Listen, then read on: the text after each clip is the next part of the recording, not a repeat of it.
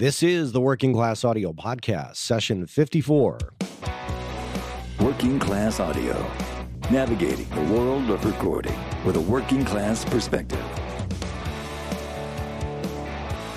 Here's your host, Matt Boudreau. Hey, everybody. Welcome back to the Working Class Audio Podcast. This is session 54 you're listening to, brought to you by our friends over at gearsluts.com. Universal Audio, Audio-Technica, and I'm happy to welcome to the WCA family our new sponsor, Focal Monitors. So welcome. Got a little bit of a cold for you today, so you can hear it in my voice. If you listen to the show enough, you can tell that I got a little drainage going on here. I know, too much information, so I'll spare you the details. Anyhow, coming at you from Michigan, from Farmington Hills, Michigan for this episode. It's the holiday time, and I am at my in-laws here in a bedroom on a laptop with my my Universal Audio Apollo and my AT BP40 here at my side, backing me up. So had to keep the show going.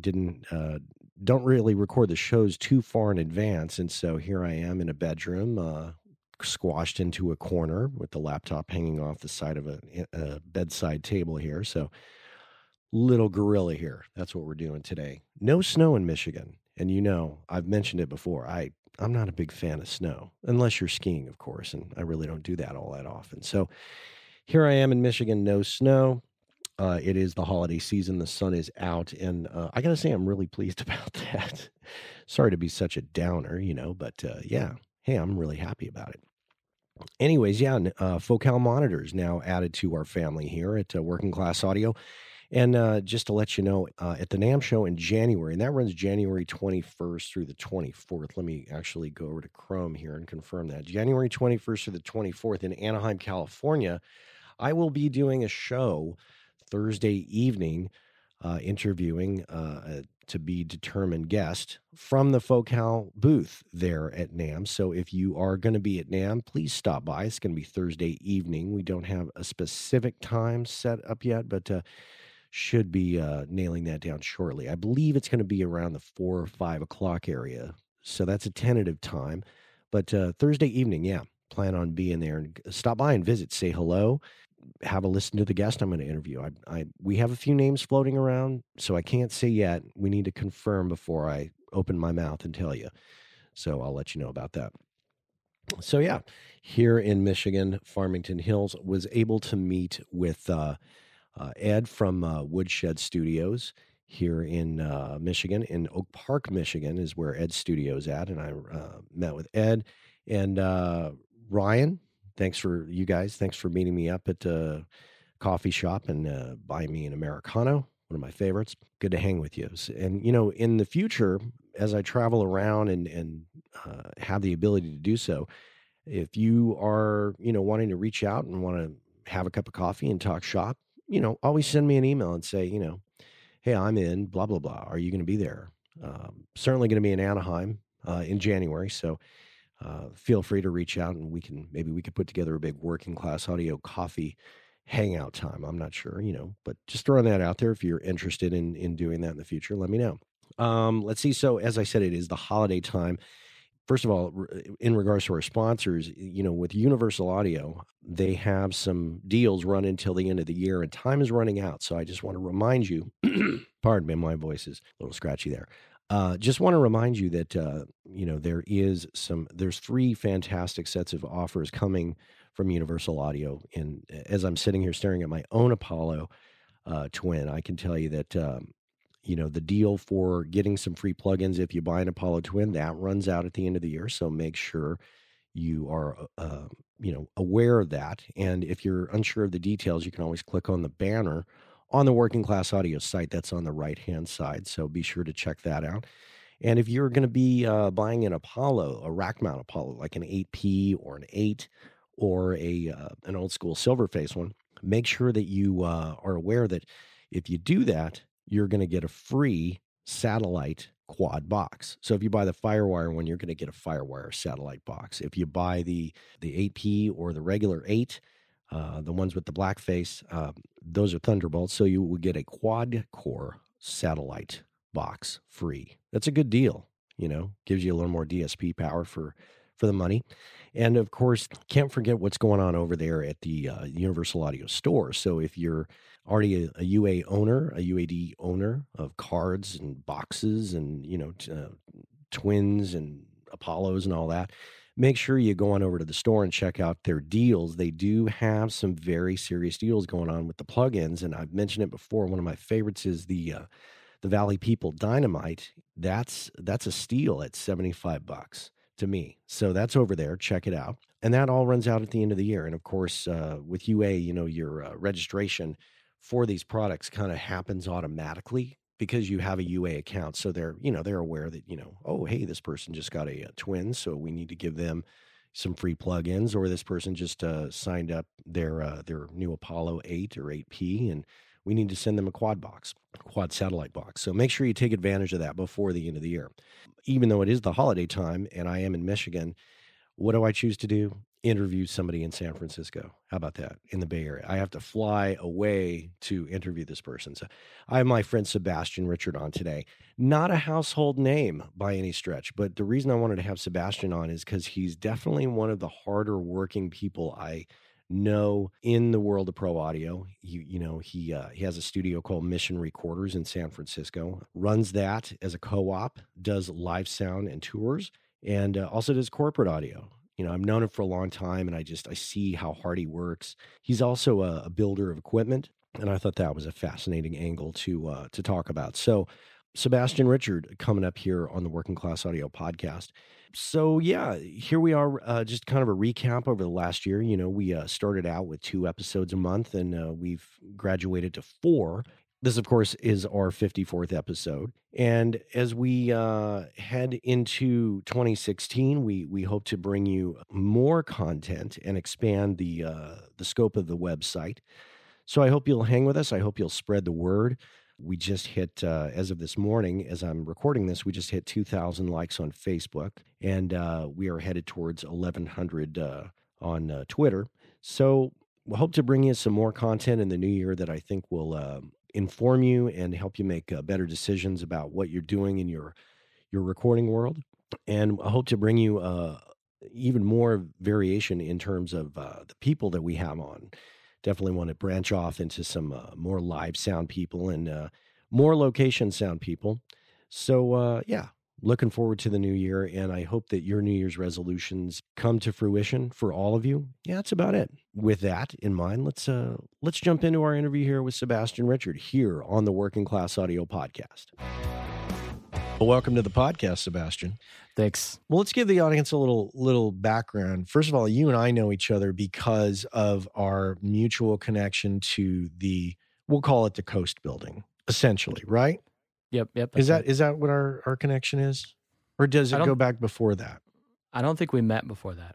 And we met because you were primarily working with Ben Jonas at the Coast Building before I was there. And then I came along and kind of stumbled into the spot because Ben left, and eventually I came in, and you had some history there, and somehow in the process of the changeover of control of that Coast Building, of that room, that Bill Putnam room, you and I started to chat and become friends, and I think we hung out a bit in Tucson at the Potluck Audio Conference. In fact, I think it was you and me, Michael Romanowski, and Joe Ciccarelli. I think we all went to the Chicago Music Store together. I think Joe. Oh my God, I love that place. I think Joe had a rental, and Joe drove us, and we all went to go look at gear in Tucson at that famed music store. So over the years, I've kind of gotten to know you a bit, and what I do know of you is that you've turned into, from definitely what our mutual friend Ben Bernstein says, you're like one hell of a smart guy when it comes to building stuff, building audio gear. You're doing front of house sound. You're running a studio. You're doing some tours, and you're kind of all over the place. You're diversifying in like what many audio guys are doing. So how's it going, man? How's it going? How's it going? Like juggling all these things. It's like I just wear hats. I don't do it at the same time. I don't think really. I just like some days I wake up and it's like studio day, and some days I wake up and it's live sound day, and it's corporate audio day, it's tour day. It's like I I just try to do it one thing at a time, because I find that if I try to do more than one thing at a time, it doesn't go so well. I think it's like for any field, really, when you start going to business for yourself, it's about managing stress. And like for me, like accepting that everything isn't going to just be horrible if I don't deal with it, or if I don't have an answer, or if I don't have a solution, then I just sort of stay calm and don't like run around like Chicken Little or something. So I think that the biggest one for me is trusting in the fact that like I've been doing this long. I mean, I'm not like the most important dude ever, but I've been doing it this long, and eventually the answer will come. So I think that balancing it has been about like trusting in myself more than anything, any skill that I can put it on. Kind of focusing in on the comment you just said about accepting that it's not going to be horrible, meaning that if you don't act on every single detail, it's not going to turn out so bad. It's just that you can only manage what you can manage. I mean, I guess it's also a part of who I am as a person. Like, I sort of have a tendency to imagine the worst case scenario. So when I'm always like, oh, am I going to take this risk? Is this what I want to do? Like, can I go on the road for 4 months and then come back? Like, what's the worst thing? Nobody's ever going to call me again. Everyone's going to forget that I live, So it's like, oh man, no, screw it. I'm just going on the road. I'm going to do it. Everything's going to be fine. I think that's what that comment speaks to. How do you balance the different things? I mean, as you said, you take it one day at a time, and each day you wear, today's, as you said, is corporate audio day. Today is recording a band day. Other than taking it one day at a time, like if you're on the road, how are you handling the stress of knowing I have a studio back home, and is everything okay at the studio? You got to surround yourself with people who you trust. I bring people into the studio, but I don't bring the public necessarily into the studio, so that when things are going on back home, I know that I have like one of the guys you should definitely talk to if you can is Joe Finocchio. He's like a cornerstone. There's another guy, Jordan Sobolu. These are guys that are in my studio who I surround myself with by choice, because I decided at some point that it couldn't be an open season on the studio that I could just have anybody in here. I had to have people I could really trust. As far as the other things go, it's weird. I mean, when you're good, I don't know. It sounds kind of like I'm tooting my own horn more than I should, but when you're good, you're good. And then people just know that like when you're back in town, everything's okay. So oddly enough, I don't manage it because I can't manage it, because I don't have the bandwidth to manage it when I'm doing one thing.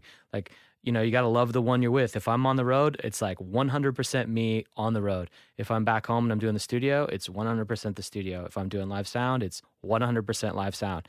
But when I'm not doing it and I'm doing something else, I make the complete shift back and forth. Interesting. And when you say you surrounded yourself with people you trust, these are engineers that you share the studio with. Yeah, exactly. So it's a co-op type situation. Yeah, it is. It's a co-op. Tell us about the studio. First of all, what's it called? It's called Mission Recorders. Okay. Mission Recorders is like a space that I moved into. I got the lease. I figured it out because I thought it was 2008, but I got the lease in April 1st, 2009. It was like a really big empty space in a basement in the Soma. I got it with another engineer that I used to work with at Coast Recorders, Andrew Tavis, who's now moved to the East Coast. It was just an empty space.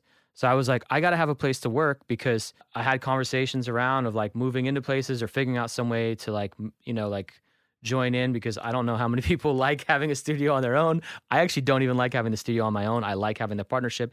So I formed a partnership with Andrew, and then I just kind of, as I built the studio, I extended that partnership with a lot of people, as many people as I could bring in and sort of make it all work for everyone, so that we could all have a home base to make great records. And so it's been this thing where like, without having the pressures of being like a commercial studio, I can really kind of hone in on a couple different things. One is it's not the most soundproof environment on earth. I didn't have all the money in the world to make it like the perfect environment to make it the most soundproof. So some days, when they're doing some construction upstairs, we manage it a little bit. We say, we try to work with the clients and work on that. But at the same time, it means that my overhead can be like really, really low. So I've tried to manage it by keeping the overhead low and then distributing the costs among a bunch of people, so that I can have a great space and I can afford to invest in the studio without, when January comes around, or I don't know, some months that are not so great for studios, that I'm not sitting there footing the whole bill and wiping out any savings that I might have had during that year. So the space is a group of us all working together for something better. It's a live room, pretty big live room. I don't know, there's no video in this, so forget that. But there's a big live room. I don't know, it's 15 by 30. Mm-hmm. And the control room is a medium-sized control room. I bought a Neve from Beck, like on Craigslist, which is a fun story. Wait, you bought a Neve console from Beck? Off of Craigslist. That's funny because we just had on Daryl Thorpe, who works with Beck. Oh, awesome. Yeah. It's I guess he was kind of the guy that I talked to. Man, I can't remember his name now, but the guy that I bought the console through, because I never actually dealt with Beck. He was just talking about how Beck's kind of making a move to API because he has more flexibility and all that. So he was selling this Neve, and before going to Vintage King, I guess he was like, all right, well, let's just see what happens on Craigslist. So he sold it on Craigslist. So it's been awesome to have a centerpiece with a lot of like tactile ability to go in and out of something that really sounds great. And I built a bunch of gear. I nerded out on the gear here, and I just kept adding people. And it's been a really great environment for me to feel a lot of freedom and to also be a part of giving others the freedom to make the records that they want to make. What's your, if I may ask, your arrangement with the other engineers as far as your financial arrangement? Does everybody just contribute or per month to pay a certain amount of rent, or do they contribute part of what they make? Or so, in the spirit of keeping it simple, they each pay rent based on the number of days they use, and they have to bring in 2 pieces of gear, which I say anything you can bring in.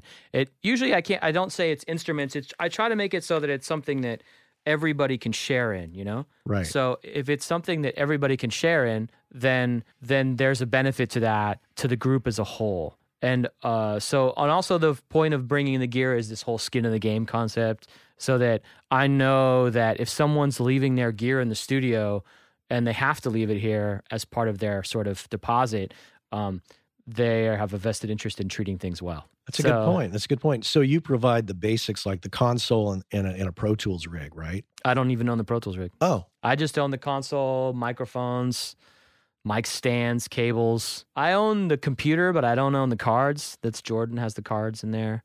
I don't own the speakers. Another guy has the speakers. It's some rock soup, man. It's some serious rock soup. But it makes it a lot better. Oh, that's cool. And tell me a bit about this gear building, because I keep hearing about it from our mutual friends. Oh, Sebastian has built this, and he's done a great job with this. Obviously, a lot of that comes from, the economy of it. It's cheaper to build it in some cases, and in some cases not. But tell me about your angle with it. I've got ADD. So sometimes I don't want to make records. Sometimes I want to do something else. So I think it all started from that, of like being online and checking it out. And it's like the whole tape op world too, of like guys like just making things out of random parts. And I was like a Lego kid growing up. So that interested me. So I don't even think that my interest was like that I would make great gear when I first started out. I was like, this is going to suck, but whatever. I'm going to do it anyways. And then I realized after I built a couple things that were like, it was weird because there's an issue of stability. So as you build things, you have to build them to last because the studio environment's not that friendly. So I started out making things that like didn't sound that great or kind of broke down, or like Phantom Power would be buzzy. And then it just built up from there. And I mean, the group DIY forum is like amazing. It's like how there's lots of people who are like just doing it for themselves, and they might like design a circuit or share an old circuit or a new circuit from some vintage gear or some modifications of vintage gear that people can build today. So I started just building things off the group DIY forum until I got to the point where I could kind of just do it on my own and read a schematic and figure out what part of which schematic I wanted to harvest from here or there. And I think like my first real success was building this.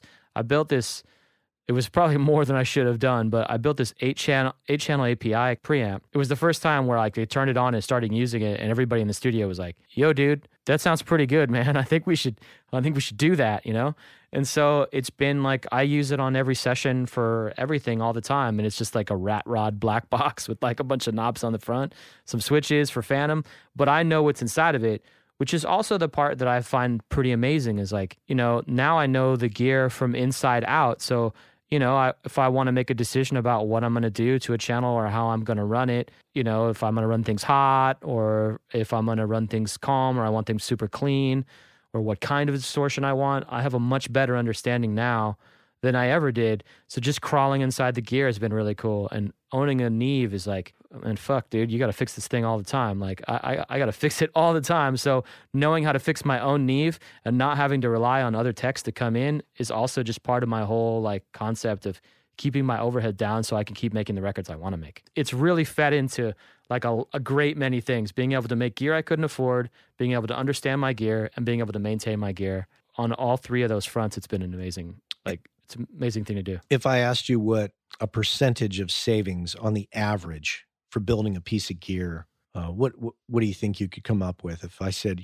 if you were to buy something new versus building it, how much do you save really, do you think? Not much, because you got to figure how much your time's worth. Well, yeah. But if you were to build it and sell it, okay. I mean, the API, the 8-channel API, which is like, I decided that I wanted 4 of those channels to be male core, which pretty much wipes out the competition in terms of being able to do anything. Like, I don't think you could buy what it is. I mean, you could get some male core preamps, but you'd have to have you wouldn't have a great option. So just to say 8 channels of my API, they have 4 channels of male core in it. It was like $1,200 for me to build it. Okay. But you can turn around and sell that for what?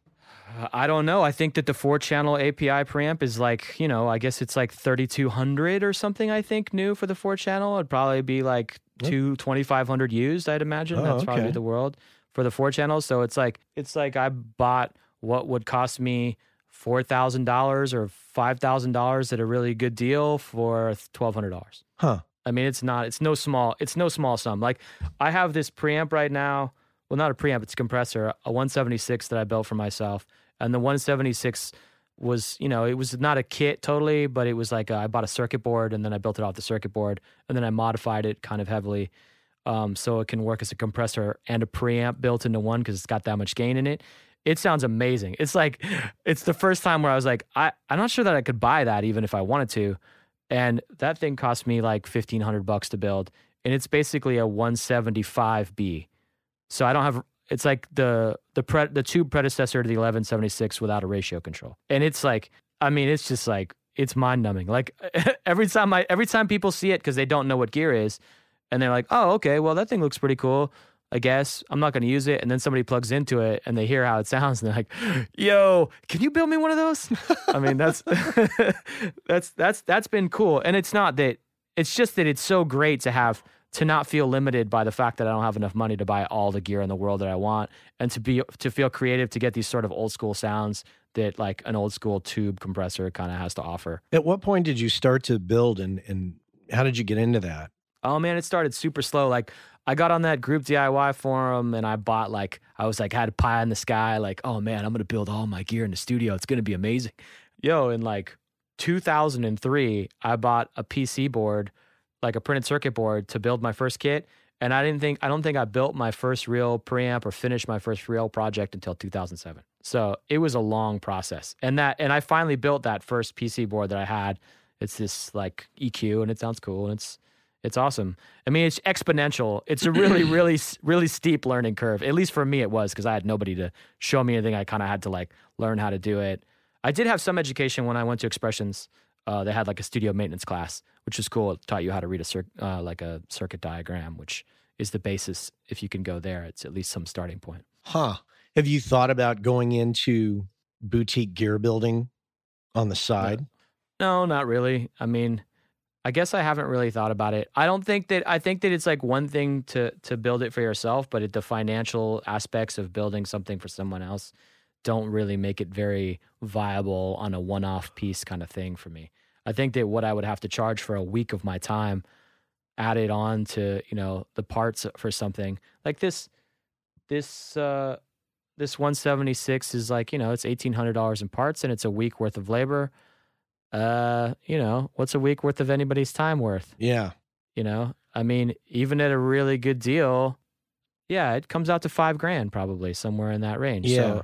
So I think when you start talking about gear that costs $5,000, people get a little bit nervous, They do. Does it give you a different perspective or appreciation for pro audio manufacturers today? Maybe an appreciation from the perspective of understanding. An appreciation from the perspective of acceptance is not really what I have. I see that, the house has to make something first for their world. And I think it's the sort of the world of retail audio. Like, okay, you double the cost of something, okay, everything doubles. So I made this $100 device. Now it's worth $200 in-house sell to a wholesaler. That wholesaler sells it for $400. And then Guitar Center sells it for their double markup, which doesn't really happen because it's Guitar Center, but maybe they sell it for $500. So now I got $500 worth of gear. I got $100 worth of gear for $500. Right. I mean, it's like, all right, well, and I've also like never really been a proponent. That's like my best advice to anybody. Forget about the gear side of it, but if I always want to buy things that I could eventually sell one day. I always feel so bad when I buy like the cheapest thing in the store and I know that no one in their right mind is going to buy this thing used. So I like being able to make this investment in gear for me that is like, that I know is always going to be worth something, it'll be worth something, like 8-channel API preamp for $1,200. If I want to sell it for $1,200, I know it didn't cover my time, but I don't think anybody's going to say no to that deal. So it's like, for me, it's a nice investment, It's frustrating though in that perspective too, because I think sometimes people see black boxes with knobs on them, and unless it's a name brand or it's got, maybe some extra lights in a VU meter, they don't always know what is inside and if it's even better or worse than something commercially available. Oh yeah. And you, I mean, you don't know either. Like, let's say you're a traveling engineer and you walk into somebody else's studio. I mean, it's actually true across the board. As I say this, I realize I'm self-editing, but like, you don't know that somebody built the thing that you're looking at properly. You don't know that. Like, you don't know that, but then again, you just don't know that someone's tape machine's been maintained. You don't know that their Pro Tools rig is maintained. Like, people think you don't even have to maintain your Pro Tools rig at all, but like, you got to maintain all the gear in your studio. So I think that, I guess it's interesting because people just don't know what a thing does. And in the studio, you don't always have a lot of time to start experimenting with things, especially in the world that I live in. I need results like tomorrow. Yeah. I mean, the results like today, like yesterday, and it's tomorrow, and I need those results right now, like I don't have time to like mess around figuring out if this preamp has like a nice setting at 10 and 2, You mentioned this earlier, your goal of keeping your overhead low. With the studio, there's a lot of expenses that can come about. Are you considered the head of the studio? And do you take on extra expenses that the other guys don't have to deal with? We have an agreement that they will take on extra expenses, but I've actually never really followed through with that. So I do take on the extra expenses when it comes up, like insurance or, like I'll stomach the rent increase for a few months so that I can make it annual for the guys instead of just like giving them a rent increase the minute it happens. Sometimes I'll do things like that. But yeah, maintenance, I take maintenance on because what I don't want to happen is I don't necessarily want anyone to invest in the studio, like a long-term investment in the studio. Maintenance is cool, but I do the maintenance. I do the wiring. If there's a new patch bay that comes in, I do the patch bay. Like I don't spread those expenses. In monthlies, I just build the monthly costs into it so they can be a nice flat rate, so nobody has to like, bifurcate their thoughts about how much the studio costs. Right. So let's say there's a fire and or a theft, and that obviously you have to file a claim with your insurance company, and one of the other guys loses a piece of gear. I guess you just, you cover that for them. No. They have to maintain their own insurance on all their equipment. Interesting. Okay. Because my insurance underwriter didn't want to do it. Huh. Insurance companies for studios, I mean, man, dude, figure out what your insurance company is covering and never trust the salesperson on what your insurance company is covering. I mean, Katrina and Sandy are two really important times in the history of studios where some people found out that what they've been paying month in and month out didn't really do what they wanted them to do.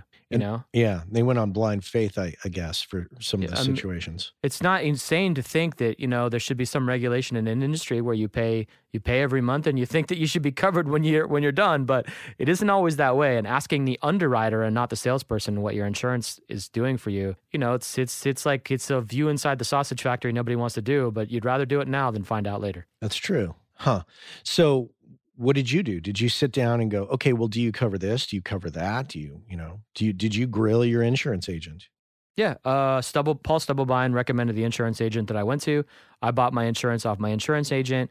And then my insurance agent was an agent that was like, I don't know that he only deals with the Hartford, but he sells for the Hartford. And then I called up the Hartford and started having an email interaction with a guy at the company who was, oddly enough, more than happy to talk to me about all manner of incidences. Really? So yeah, he was pretty straightforward about it, because his job isn't to sell. I mean, it's already sold. So His job is just to let you know what you bought. To describe the product. Exactly. And so what kind of questions did you ask?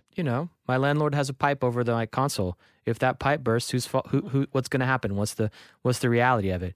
And he was like, oh, well, we're not going to cover that. That's strictly written in your contract that it's not covered in like page 45 and 10-point font, like somewhere in the bottom somewhere. Yeah, you better make sure that if your landlord has a pipe over your console, that's covered for. I mean, if I take my microphone to another studio, if one of the guys wants to take one of the microphones out to Stinson Beach and do some work out there, and he doesn't come back with the microphone, what's the deal? Oh, that's on him. That's just blind theft. Even though somebody stole it from him, Or other incidences like, I have some coverage for me to move my gear around, but one dumb thing is, let's say somebody breaks into your car and you have a car alarm in your car and the car alarm is disabled by the thief, then the insurance company won't cover the piece of stolen gear because the car alarm didn't function properly. Huh. It's just that you want to know what you're buying. Like, you really want to know that people do what they say they're going to do. Certain insurance costs more than others, but knowing that you're covered in your insurance because for your business so that you can continue to function is really big, man. It's really, really big. And, we don't buy insurance for when there's not a problem. You buy insurance for when there is a problem. So finding out what's up is, I don't know how we got down this path, but it's something that I never really want to deal with until I saw Sandy going on and all the guys in New York like rinsing out all their gear, and I was freaked out, and I was like, "Yo, man, what would this mean for me?" Yeah, it's pretty serious. Yeah, especially when you own a big centerpiece console like you do. Oh yeah, man. This Neve is like, it's more than I can afford, man. It is really just more than I can afford. What model Neve is it? It's a 5315. Okay. So it's got 33 114s in it, it's a 2-stage preamp. Some of the channels are discrete, some are not. And, it sounds really, really good. I also have the 33 314s, which is in the same generation as all those awesome Neve console compressors. I have 4 channels of it. It's a 4-bus console. It's a really simple console. I use it mostly for its preamps, but I mix through it too, and it's fun. It's pretty awesome. All right, I hope you're enjoying our interview here with my friend Sebastian Richard. Very hardworking guy. Want to make sure that, as we were talking about in the beginning of the show, the end of the year is coming, and of course that means a lot of the good promos are coming to an end. And one of the good promos out there is the one from Audio-Technica, and that's the one we have listed on the website. On the right-hand side, that banner will take you to a page that will list out all of the 40 series microphones that they are offering up. And if you buy one of those before the end of the year, you can get a free pair of M50 headphones from Audio-Technica. So you certainly want to take advantage of that. And I know that if you're not familiar with those microphones or any particular ones, maybe you haven't heard one of the ribbon mics. Well, we do have some samples there. If you look in the Working Class Audio and the WCA bonus content, if you go to that part of the website, you'll see in the pull-down menu there is a link to some samples that we made over at Bird and Egg with Nino Michella and James Meter and Cole Williams. If you're curious about how one of those mics sounds on a guitar amp or on a vocal, have a listen there. Download the samples. We did those a little while back, and those might help you make a better decision about a mic and which one you're going to buy. So make sure and check that out on the right-hand side of the Working Class Audio site. All right, let's get back into it with Sebastian Richard here on the Working Class Audio Podcast. Bottom line is when it comes to insurance, you need to allocate some of your time to get in touch with the insurer and find out the particulars about your situation, like you with the pipe over the console and what that's going to mean. Would you ever consider not having insurance and just taking that money per month and putting it into an account to plan for disaster? Trip and fall. That's really the 2 words that you should think about. Trip and fall is when you run a business and somebody's going to sue you. You really don't want to be doing that. I mean, you could. I mean, everybody has the risk that they can assess. They can assume. If you're inviting members of the public into your space, I think it would be better to be covered. I think it would be. Mm-hmm. It's I have to carry $1 million of liability. I mean, if somebody trips and falls and they do something and they're a litigious little guy, then or gal, or it's gonna hurt later. Yeah. And that was a requirement from your landlord? It's a requirement of my lease. I don't have the option to do it otherwise. I have to turn a certificate in every year when I renew my insurance. Yeah. Yeah, and I think that even if you're running a studio out of your home and you got people coming in and out, it's not a bad idea to have an LLC and be protected. It doesn't cost that much. I mean, it's like, I don't know. I guess it's all about the business you run. It's like $1,200 a year, $1,800 a year now. Yeah. Yeah. Yeah. Well, some people, don't want to pay that, or not everybody's in the same. Not everybody's. If you're not inviting people from the public over to your, then you don't need it. Then you don't need that. Yeah. But if it just depends on where you're at, or if it's members of your band and you know each other well, that's a different world. But if you're inviting people that you just don't know in, it's not the worst. It's not the worst thing to have go on for yourself, or at least just see where you're covered or not. With many things in the studio, a lot of things you don't realize what you're getting into, and you realize how much more complicated it really is. Like when I first got into sound, it was turn up the microphone. Right. Just turn it up. And now I realize that there's so much more going on than I ever thought. Insurance is just one of them. It's one of those things that people don't talk about. So, absolutely. Tell us a bit about being on the road. I got into doing front of house sound because I wanted to be more involved with bands outside of the world of the studio. It was getting a bit stressful for me to always be like very microscopically involved in records in a manner that was like, everything is analyzed all the time. So I think one day, I walked into Du Nord and Cafe Du Nord, the former Cafe club Du in Nord. San Francisco. Exactly. Which was, downstairs, small spot, small stage, loud bands, burly bar. It was a cool spot. An engineer who was working there, who's no longer with us, who's a pretty amazing dude, brought me up and was like, "Hey man, jump on this thing, and I need some coverage here and there." And eventually I became the head guy there, and every minute of the thing, I loved it. It was just like, start of the night, let's do this thing right now. We're really in this together. End of the night, it's done. We have a shot and we all go home. There's like a side of that where it's like, and there's nothing but rock and roll in the middle. That for me, it was pretty awesome. It wasn't so focused on the gear. It wasn't so focused on that. It's got a lot of immediacy. I mean, that sense of immediacy, it's like a sand, one of those, what they call those like sand designs that you do, and you make this whole big intricate thing, and at the end you just blow it all away, Oh yeah. Like, it's a mandala. Is that what those things are called? Yeah, those things are amazing. You just make a big sculpture, a big crazy thing, and just blow it away at the end of the night. And then hopefully you make people happy. And if you don't make people happy, or there's weird things that happen during the night, you laugh it off at the end and you all go home. And I think that you have a chance to start it all over again tomorrow. That side of doing live sound for me, and is just like, and just the push, like in the studio, I'm always afraid of making things too loud. In the live world, if it's too loud, whatever, man, it's more rock and roll if that's that night. I mean, it's always important not to just make things too loud, but I think some nights it could be loud and whatever, and we have a great time, I think I have a lot of fun doing live sound.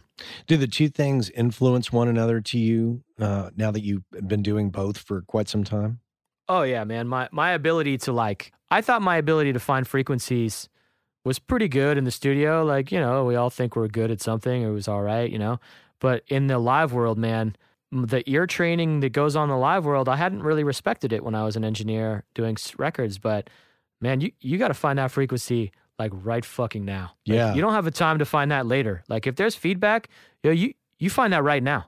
Like get that right now, because somebody's up there like dying, So if there's feedback or something, I mean, the feedback's like, that's just not really a part of the studio world. Whereas live, it's like, man, and like it's like 50% of what I do is managing feedback when I'm in a small club doing it by myself. Yeah. And as far as like when a band comes in to the studio, I assume that you're pretty fast about getting things up and running now. Well, to give credit where credit's due, it's always been a thing that has always been involved in me. I mean, I started making records and there was some fucking old codger in there spending 4 hours getting tones. And I was like, dude, I am not making a record like that. That's not my world, dude. Let's make this record right now. Like, yo, it's 9 o'clock in the morning. I loaded my shit in. We need to be recording by 1, like big time. Like, we need to really be recording by 1. And, that flies in the face of many things, but that's the world. Like, I don't live in a world that I have the like luxuries of like spending 5 days doing it. For regardless of time, regardless of money, it's just the time involved of getting 5 people or whatever that I might have if I'm doing, all in one tracking in one place. I really enjoy like the immediacy and the speed that the live sound has brought to my studio work. And what from the studio do you bring to the live sound world, do you think? I take it for what it is. Sometimes I think that there's a couple schools of engineers, and one of the schools that I fall into, I would say, is that when I'm in a small club, I'm always not going to put 1 or 2 things in the PA because I'm just going to tuck a few things around it so that I don't have to like murder everyone in the mix. I think it's like this. It's like an attention to detail in terms of what's going on. It's not a mechanical action for me.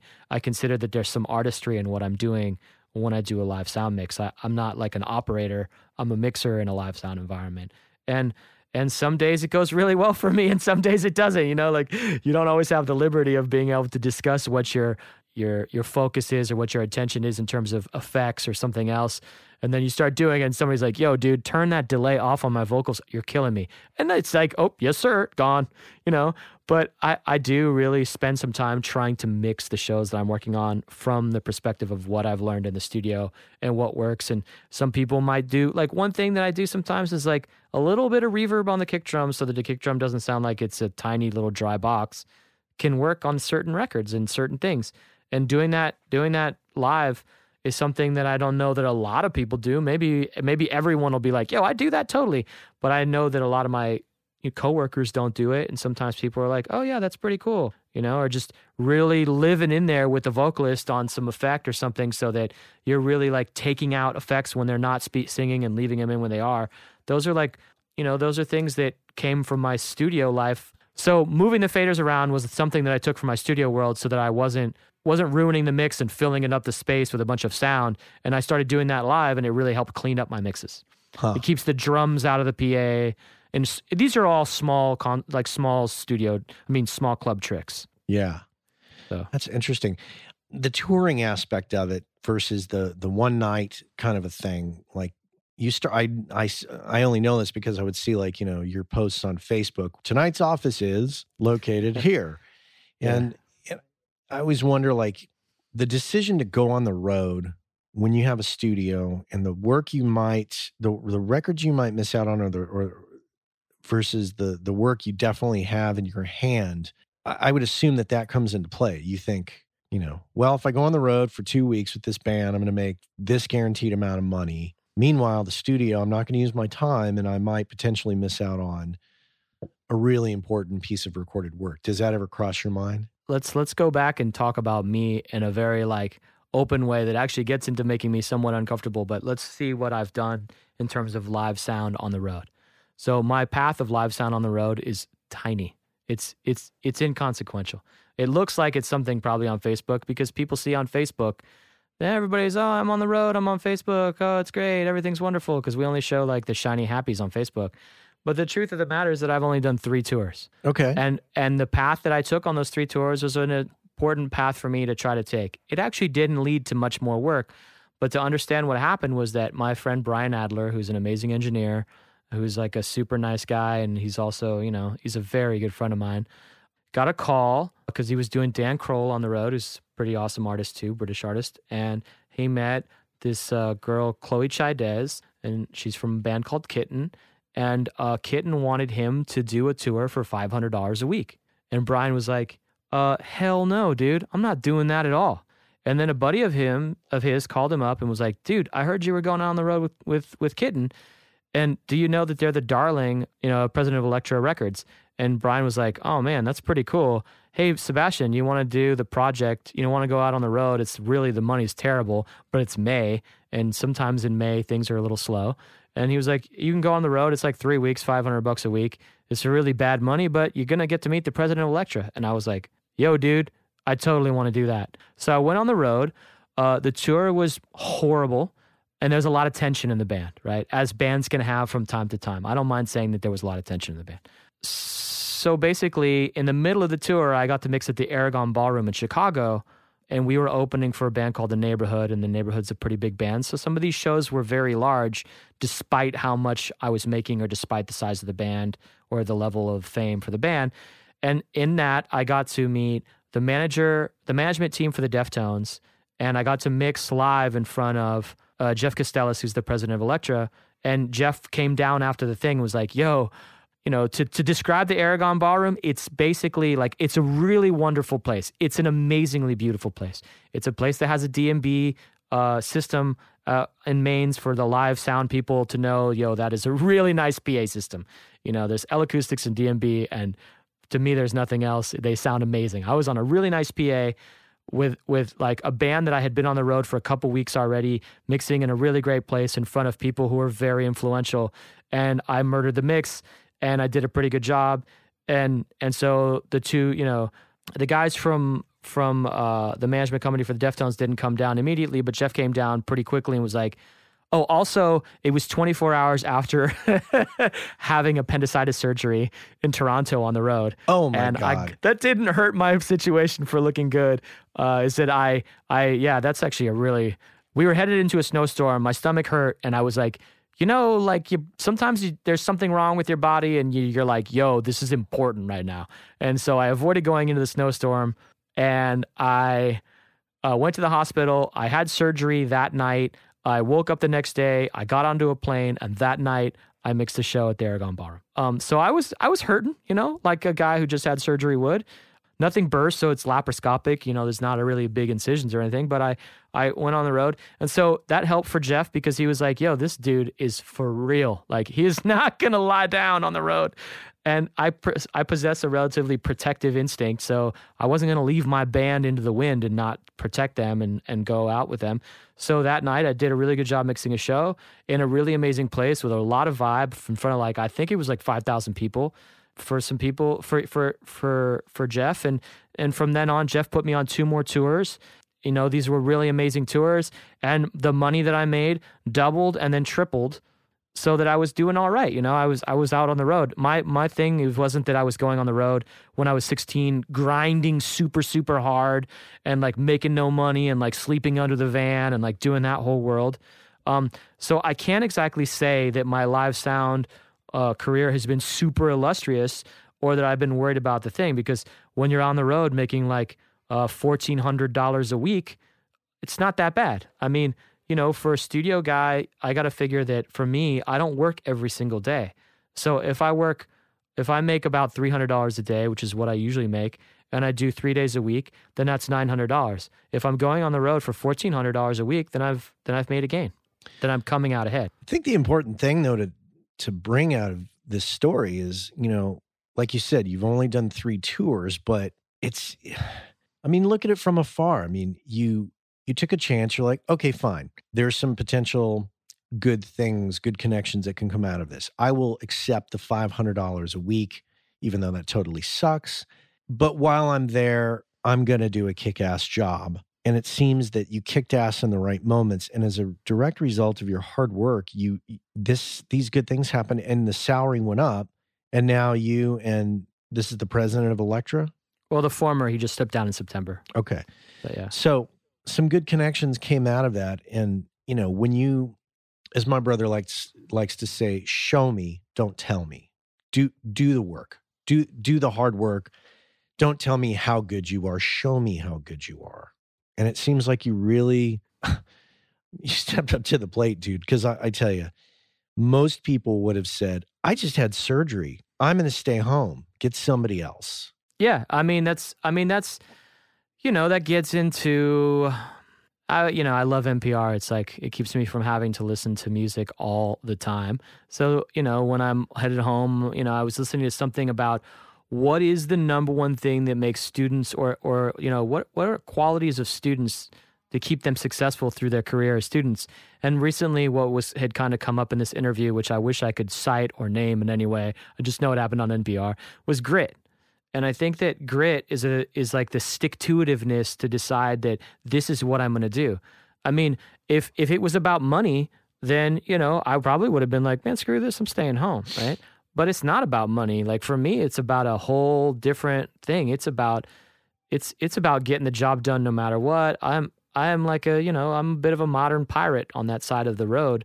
And even in the studio, I would just not give up. Like no matter what happens, no matter what fallbacks belie my career, no matter what befall my career, no matter what I do, I never give up. You just cannot give up. The minute you give up, the minute you decide you're kind of giving up or they're kind of pulling back, it like my career takes a stumble. Like I can't give up. And I think it shows that I like surgery. I'm doing this. I don't care. Get me on a plane. I'm going. Grit. That's something that I think without me talking to you about it, when Ben brought you up, I was like, yeah, that guy definitely, maybe I didn't use grit to describe it, but I knew in my heart, I was like, I do have to talk to Sebastian because I know he's been working his ass off, and now you're proving me right. So this is good. This is good for me. But no, here's another thing too. You say it's not about the money, and I believe you when you say that, but I think that we have to look at your situation in this particular case and think that you kind of, maybe we don't focus all of our attention on the money at the moment, but many of us, and I'll include you in the many of us, you have the long-term view, the long view to say, yes, this sucks now. I'm going to dig in because I think that there could be something positive that comes out of it or not. And I'm not going to fixate on the short-term gains. I'm going to just look at the long-term and look at the long-term that came out of that. It definitely paid off. I think that I learned, I actually think that more than the money that I might have made as that grew, I think that for me, learning how I wanted to be on the road with bands, and I'm not discounting the fact that I'll go back out on the road again, but learning how I can go on the road with bands is really important. In that environment, I was a mercenary for these bands, and I was coming in and they didn't know who I was. To tell the truth about the other 2 tours that I went on is that Jeff brought me in as a cleanup man. I would walk into tours, and more than being an engineer, I was a tour manager, and he wanted me to do the tour manager work of cleaning up, disorganized environments or, adverse environments. And I did my work the best I could. But I think that when you're an outsider coming into that, there's so much sensitivity in the studio, so much sensitivity in the live world, even the corporate audio world that I do too. So you got to be so sensitive to your environment, and being an outsider sometimes is it's not always easy. It can be a gain. It can help you because people don't know your history, but it can also be difficult because you have to recreate rapport every single time. Yeah. And you have to go out like right away with people like, hey man, let's jump in this little van and travel 12,000 miles. Yeah. And maybe along the way, we're going to discover we hate each other.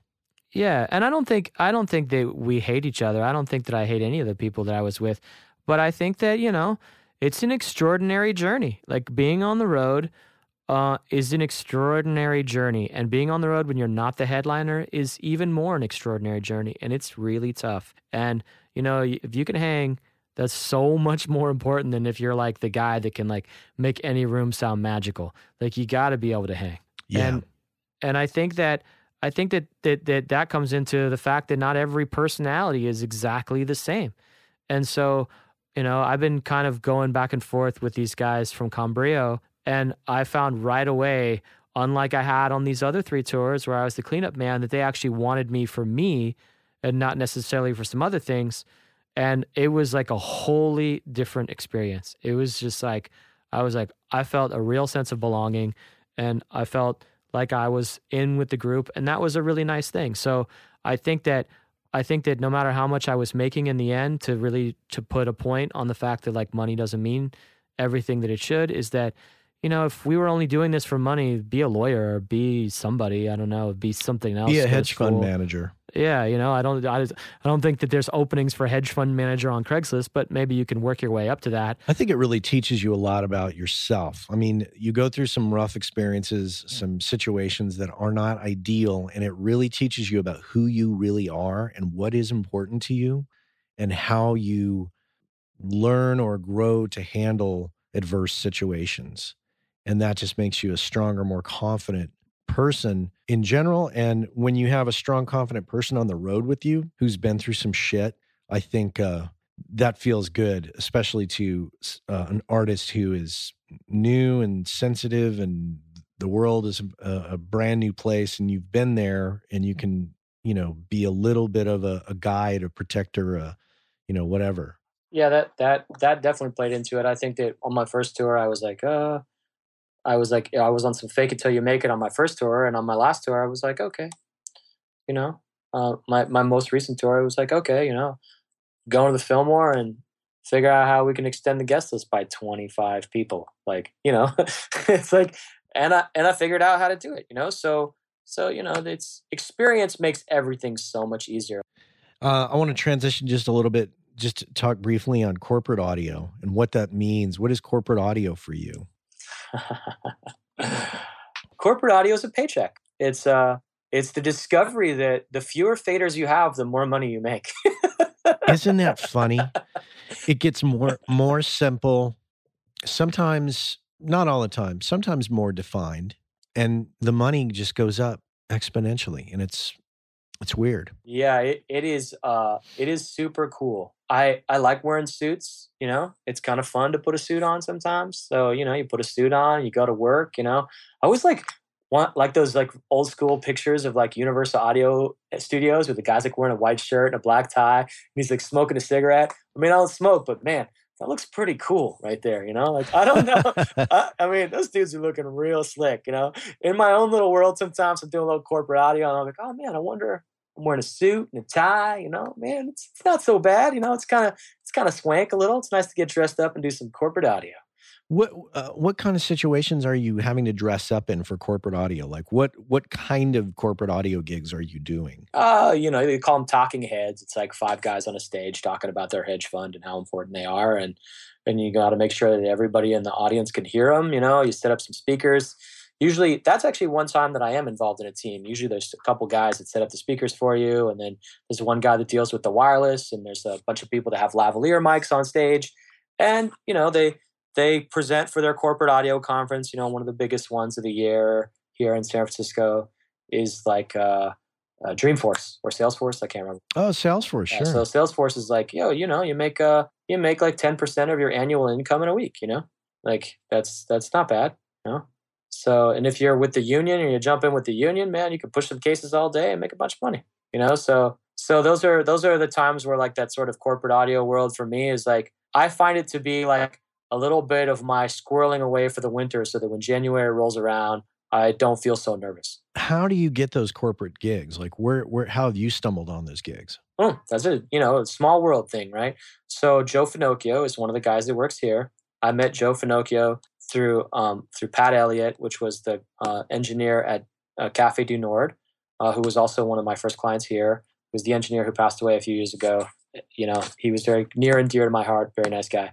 And he introduced me to Joe Finocchio, and Joe Finocchio works for a company called Got Light, which is a pretty big lighting company in the city. And so Joe Finocchio was like, hey man, we need sound people. They do lighting for these conferences, but they also offer sound as an additional service. So he brought me in, and the first gig I did for them worked out, and they just kept bringing me back because you're not a lot of room for error in the corporate audio world. It's not like, oh man, sorry about how much feedback. Basically, you can't even ring a system in the corporate audio world. You're gonna get a note the next day, there was a lot of feedback. Oh man, I was ringing out the system, so there wasn't any feedback during the event. You can't even ring the system out because during the ringing out, people were like, there was some trouble with the system. So you have to be really good at your job and being able to hear the feedback long before it even happens, which, I don't know, maybe that's just basically good at your job. And so you have to be able to sort of really foresee what the problems are going to be in order to get the system up and running. And it's a different world. Concert is point source, corporate audio is distributed source, which means that you have 2 speakers left and right in a concert environment, or maybe you have backfills if it's a really big space. But in a corporate audio world, I will take 1 million little speakers if I can, because you never have enough gain before feedback because Bob, CEO, is going to be mumbling on the microphone on the front, never speak up, and maybe be 12 miles from the microphone. So you have to turn things up that are difficult.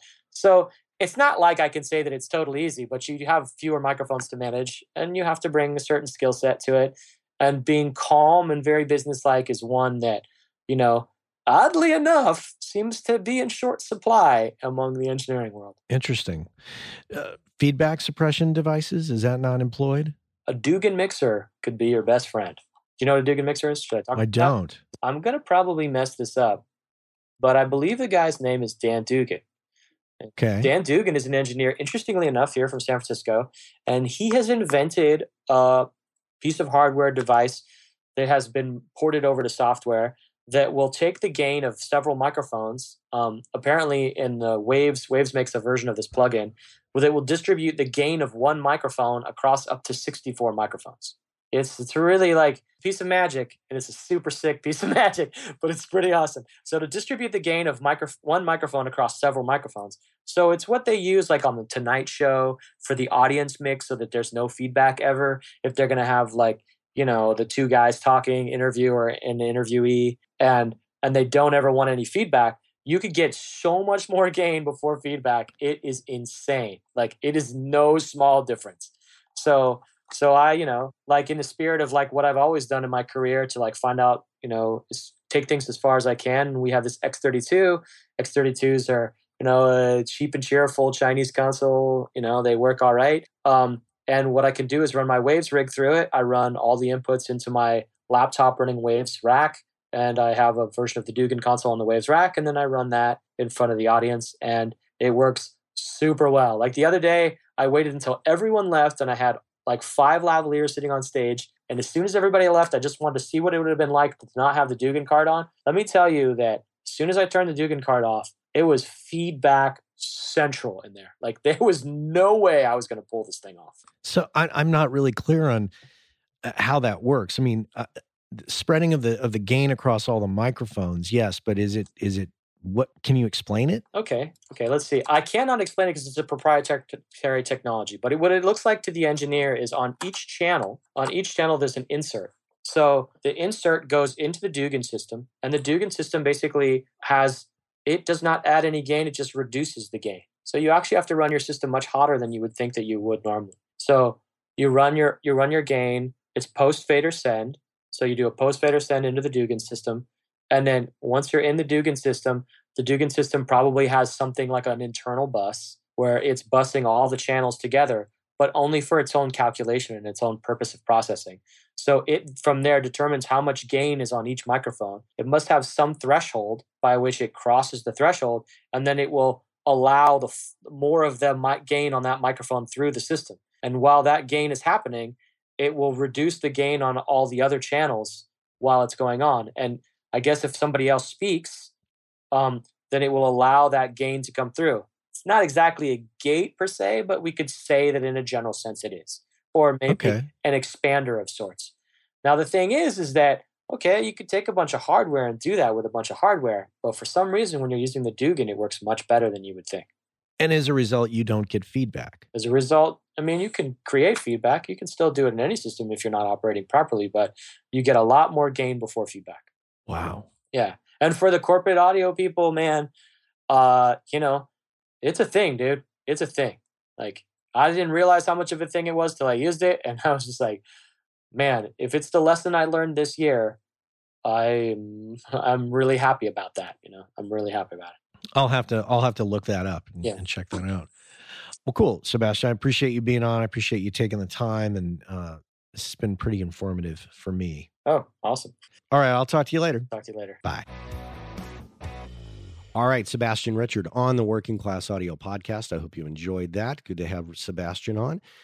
Well, as we wrap up this episode, the last one of 2015, as I said before in the beginning, I hope your New Year's resolutions come to fruition, and I hope it's a good year for all of you, and I hope your holidays are safe. So that's it for us. We are out of time here. Before I go, just want to once again mention we'll be at the Focal Monitor booth at NAMM in 2016. So if you're going to be there, please stop by. We'll be there on a Thursday evening interviewing a guest, so you can come and essentially watch the podcast happen in real time. The guest is yet to be determined, but we will be there. So that's it. And as usual, our music is provided by Cliff Truesdale, and our voiceover is Chuck Smith. Social media and audio support by Cole Williams. I want to thank our sponsors, Universal Audio, Audio-Technica, Gearslutz.com, and our new sponsor, Focal Monitors. A very happy holidays to all of you. Thank you so much for this past year. Take care.